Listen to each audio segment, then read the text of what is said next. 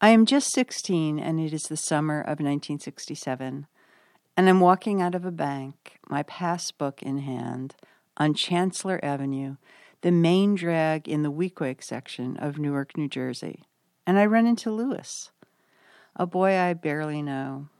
And that night we wind up at a party, spend the night, and then quickly find ourselves living together for a few weeks in August, unchaperoned, at a friend's house and talking about getting married.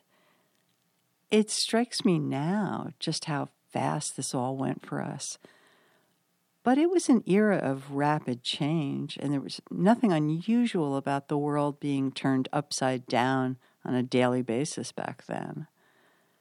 It's harder for me now to re-enter that frame of mind and to remember just how seriously we all took ourselves, our love and our convictions, and just how serious Louis was about pursuing a life of political activism. When we fantasized about our future together, he warned me that when we got married, I'd have to prepare myself to be the wife of a revolutionary.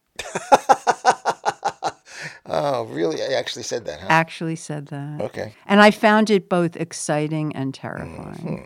Yes, well. I didn't know what it meant. Would we live with guns? What would we, would we be riding horses in the desert? I mean, what? Yeah. All right. In the caves in the mountains.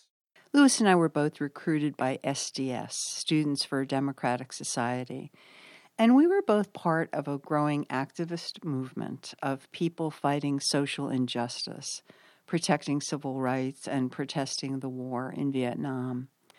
Louis and I had our special time together in August of 1967.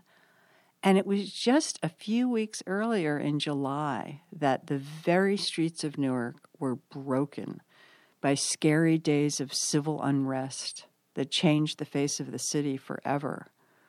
The story goes that African-American cab driver John Smith was double parked near a police car. He was dragged out of his cab, beaten, and arrested by police. This set off a wave of violence and looting in the city that continued for 3 days.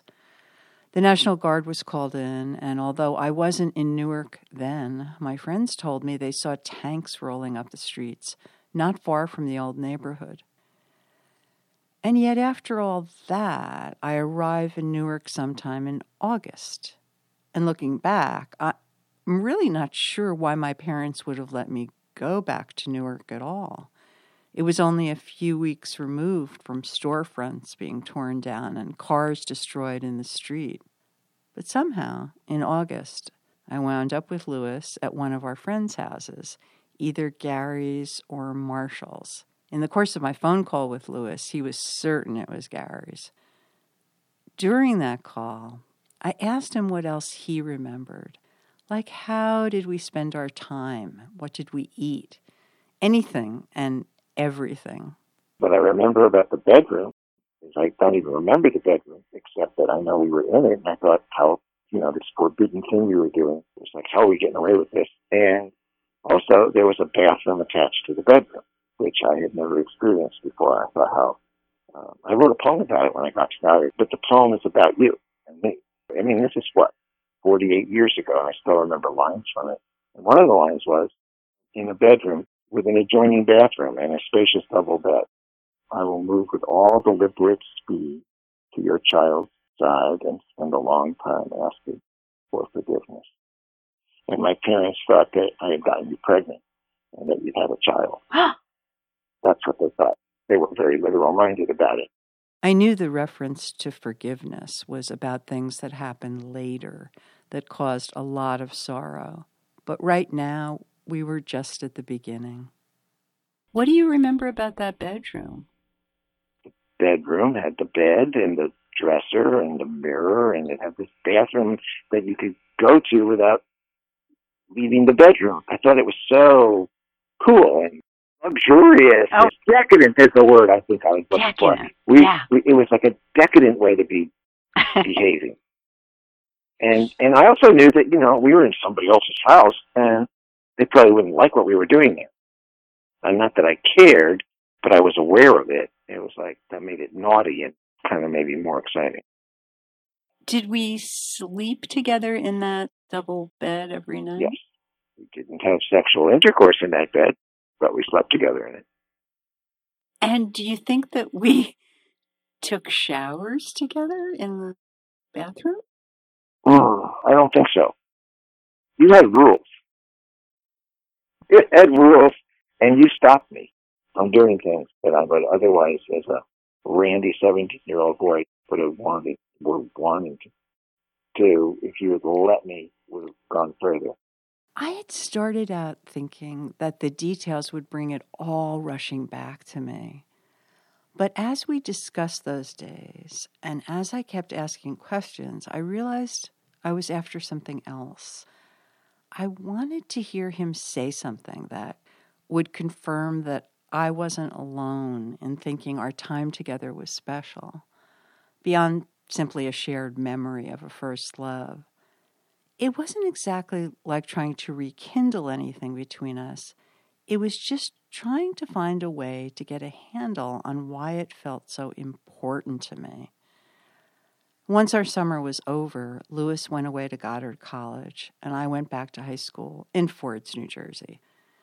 We exchanged letters. We were in very different places.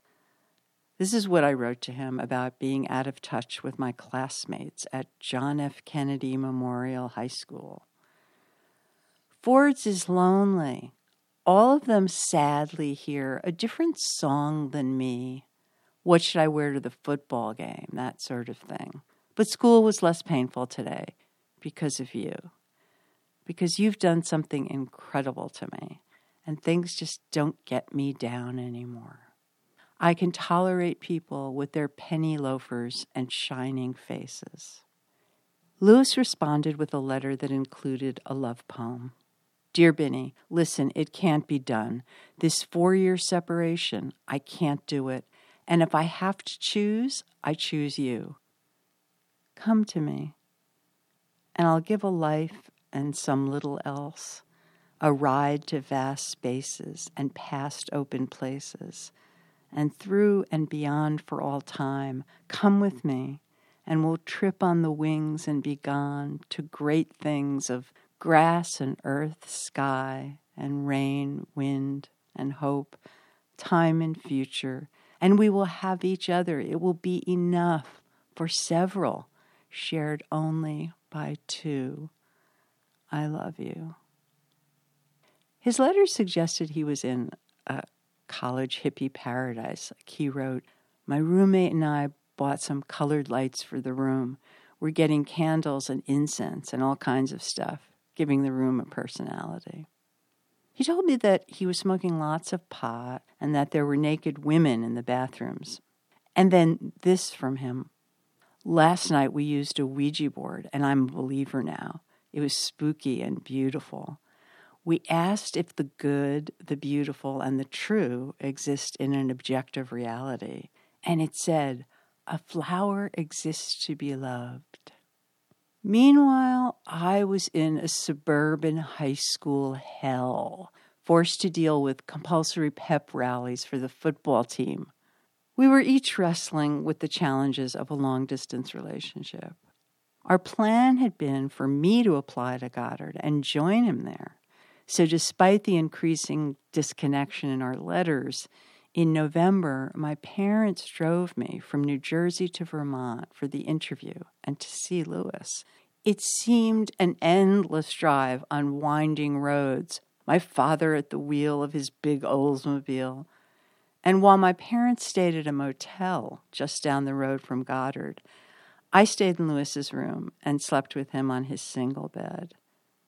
Something about the place terrified me. I was intimidated by the look and feel of the 60s in full swing.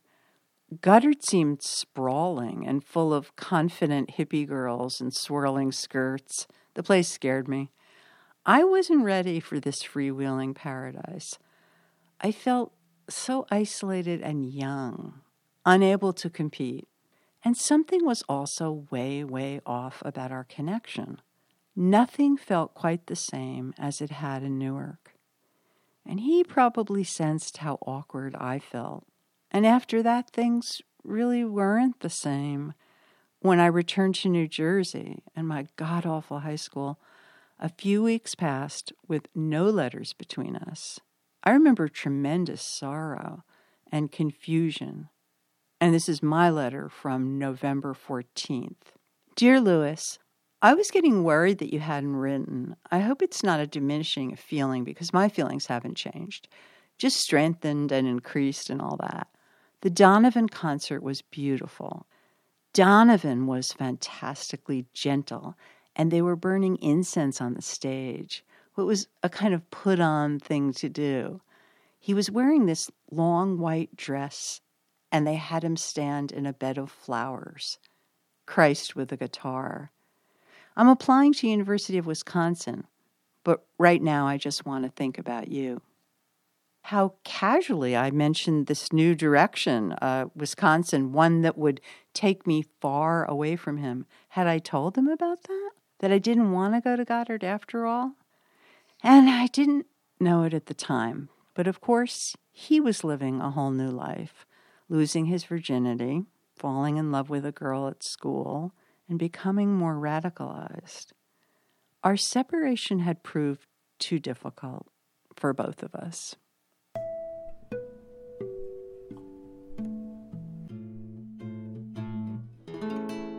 Our call lasted over 2 hours, and at some point we went over how we wound up meeting later that year and how it would mark the end of this tale of first love. Louis was back in Newark for a bit, and he wrote to ask me if I would meet him there. He said he'd been missing me and regretted our breakup. So once again, we found ourselves in a parent's bedroom, Marshall's father's bedroom. But it was not good. Louis was cold, angry, demanding, felt I had always been at tease with him. I remember only what I wore, my silk paisley pants and tank top, and my driving to Newark and then back to Ford's.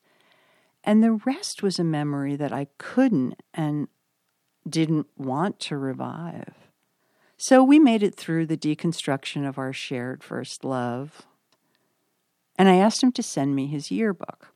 I wanted to look at pictures of him and other people, hoping always for new feelings, memories, or clarity. When the yearbook arrived, I practically tore open the packaging. There's a few pictures of Louis in various student groups. Was the Louis I felt I'd known, mostly in profile, animated in discussion with others. But the class photo itself, the one in the stark light and that angle of head one sees in yearbook pictures, I let out a hearty laugh. All I could see was a child. I loved a child. Oversized glasses, soft mouth, Beatleish haircut. And the laughter pierced the bubble of the insulating sense of gravitas that goes with teenage angst. Around that time, author Claire Dederer's memoir, Love and Trouble, A Midlife Reckoning, came out. She recounts becoming haunted by her sexually adventurous girlhood and rereads her diaries, and she begins to envy that girl. Now middle-aged, she wants some of that back in her life. I was so grateful for her candor. She wrote of a feeling that was, quote, baked into her, a yearning of such intensity, she wrote, that I was stupid and hot with it. And when she recognizes the feeling, she identifies why it's so familiar. It's like being young. She writes, I felt a sort of abstract yearning. Stupid and hot with it, then and now. And in the call with Louis, I was also moved by how powerful all this reconnecting had been for me. There was a sense from everyone I spoke to that we had all lived in a very special circumstance and that time was imprinted on all of us. Weequahic was a special place that allowed it all to blossom. But even without really being close all these years, we all felt the same way about that time. And my long phone call with Marshall was certainly true to this. It's one of the great regrets of my life. The people who I've been just profoundly connected to and then lost touch with for no good reason. I mean, there are people who you grow away from, okay? That's clearly not the case with you and I. I mean, I feel like we connect, we just connect. Right. I feel totally connected to you. And it isn't just because we share a path. It's because we get each other, we like each other, we enjoy each other, we're simpatico, Yes. And we can communicate with each other. And all of those things are precious and they're rare. And so it's tragic that we wasted all those years in terms of nurturing that relationship. I had become so immersed in the past, some large part of me transported back and living in 1967, 1968. I was very caught up in all the emotions.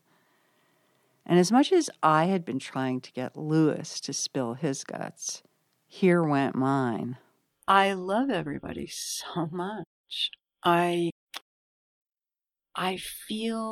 think it started with hearing that Gary died. Yeah. I realized how much I loved him. And then I realized how much I loved you.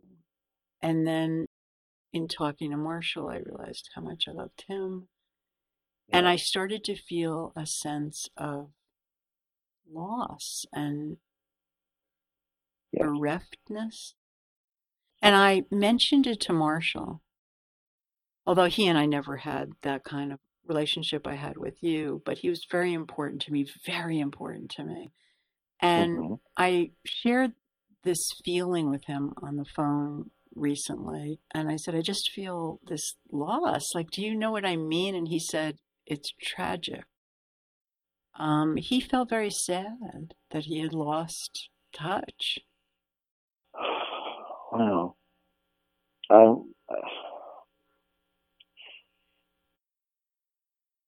Almost got me speechless here. I felt that way too, but I've also thought to myself that I was like being silly, or that that's just how life is, and that I never really thought that anybody else felt that way. That's oddly comforting. Do you feel that way too? Yeah, there's this very special time of my life, surrounded by people who were special to me in a way, in an intimate kind of a way. I've had other friends and other relationships, and lots of them, good Lord. But nothing, I don't think, has ever touched the intensity of that time, that vibrancy, and I don't, it's just like sometimes I really miss that, and I've never been able to replicate it, and I don't think I ever will. And it's so that I can see Marshall using that word, because that, and you talking about feeling bereft, a sense of loss. I guess I haven't allowed myself to really feel it, because it's not a pleasant feeling. And then part of me was trying to tell myself that, that's just, you're being silly, because that was, yes, but that's just how life is. You don't get to keep those things.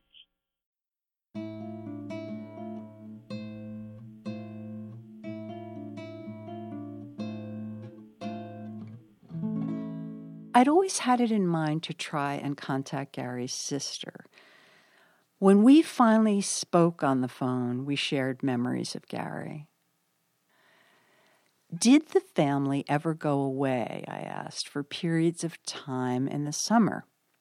At first she was hesitant, and then, oh, wait, we did go to the Catskills, she said, and Gary stayed home, maybe for 2 weeks even. That little question finally answered the how of the possibility that Louis and I and Gary had actually stayed at Gary's house, not Marshall's. We talked about Gary's dark room in the basement. She said, There are many more pictures of Gary's memorial art exhibition on my daughter's Facebook page, and she directed me there. I hungrily moused over the images, pausing to make each one bigger, so it looked like when you first entered the exhibition. There was a glass case with books and papers protected inside. I spotted one of Gary's Harlan Ellison books, and then a book called The X-Files, a book called Semiotics. It was a reproduction of an Escher print and a bright orange robotic arm, the belongings of some philosopher-scientist. In another case, what looked to be a textbook, Projective Geometry, and an assortment of small shapes he'd created with fragile sticks and strings. I could imagine the incredible focus, intensity, and tenderness that Gary would have applied to these creations. In the pottery section, where there were rows of white clay hands, some in the shape of fists and some reaching upwards imploringly. Some vessels had a hole in their middle, looking more primitive. Larger brown and silver pieces looked like sculptures that might line an art gallery on the Starship Enterprise, jagged edges, gleaming surfaces, very otherworldly. And then walls and walls of sketches and elaborate diagrams of geometrical shapes. And then there was an open metal cabinet, presumably where he kept his ongoing projects and supplies. And then something startling. A paint and clay smeared pair of jeans and a t-shirt mounted on a door like a body, as if waiting for him to step inside them. You know, Gary was quite an influence for me when I was a teenager, because we did photography together, and Gary knew a lot more about it. And he knew the science of it. He knew how to process film and print film in darkroom, and he taught me all that, and we did it together. So he really was a close friend, and maybe I didn't appreciate the degree to which a friend like that is so rare. Back then, it was a cliche from jazz guys that it was too beautiful a cat for this world, or something like that. When I first became Gary's friend, he was like an outcast, a complete outcast. I don't remember how it all happened, that we all kind of like gravitated towards one another. It just sort of happened. We all just formed this little tribe. And we were a combination of the weirdos and the hipsters and goofballs and the crazies. We kind of rolled into one, you know. He should be here. He was in my life for 50 years. He should be here. I've lost a lot of things, and I've lost a lot of people and relationships, and I've lost people to death, and my parents and friends, and certainly a lot of the relatives, but I don't think I've ever, this is like my peer, this is like my colleague, my age mate, my partner in some ways, for decades, through so much, and then to be so suddenly not there. Delivery? I didn't even hear them come. Oh, wow. Is it? Oh, wow. Oh. You know the woman that organized the memorial for Gary? I had asked her to send me, I don't know what it is, but she said he had done all this pottery. I'm kind of nervous. I don't know why I would be nervous. I don't know. It just makes me emotional to think about this is actually something that Gary created.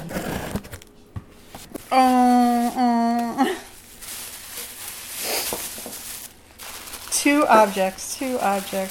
Oh, look how they're so sweet. They're just little cups. So this is the larger piece. It's just good to sort of see a range of his work, because these little ones are his tinier ones. Oh, yeah. Look at that. It's nice. Beautiful vase. It's kind of like there's a chocolate brown, like, it looks like chocolate icing. Oh, I love these. I love these. It's almost like waiting for them kind of made it even better. I set up Gary's pieces on a small tray. I placed the large vessel in the middle and the two smaller cups on either side.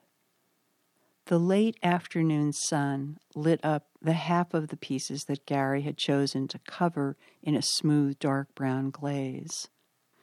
Gary was a special caretaker on the campus, a fix-it guy, a repairer and preserver of all things mechanical.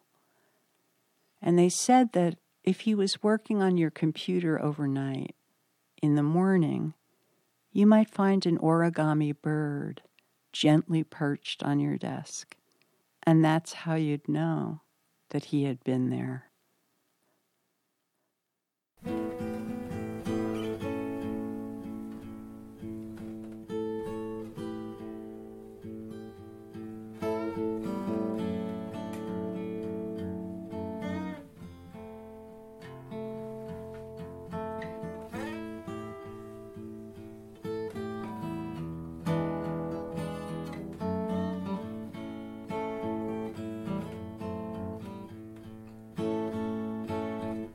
Hey, come back, baby. Mama, please don't go. Yes, the way I love you, you never know. It's come back, baby. Let's talk it over one more time. I love you, baby. Tell the world I do. Thank you for listening to 10 Days in Newark. Special thanks to Marshall, Eben, and Lewis, and all our interviewees who generously gave their time and opened their hearts to us for this project. And thanks to Rod Richardson, Ray Terlaga, Emrys Eller, Susan Bordeaux, Mickey Silverman, Mary Jo Orzek, Smithsonian Folkways Recordings, WPKN, and the Association of Independents in Radio. This production wouldn't be the same without the city of Newark, New Jersey, and Weequahic High School, Philip Roth, Dave Van Ronk, Harlan Ellison, Mary Carr, Claire Dederer, Megan Daum, Ruth Ware, and a host of memoir writers who gave me courage. Special thanks to author Andre Aciman, who understands the idea of a soul lover more than anyone. And thanks to our friends and family for their patience while we disappeared for a while. Okay, a few years. This podcast was produced by Scott Shapley and me. I'm Binny Klein. Music from Binny Klein, Scott Shapley, and the wondrous H.L. Tanberg. For more information, 10daysinnewark.com. 10 Days in Newark is dedicated to Gary and Barbara.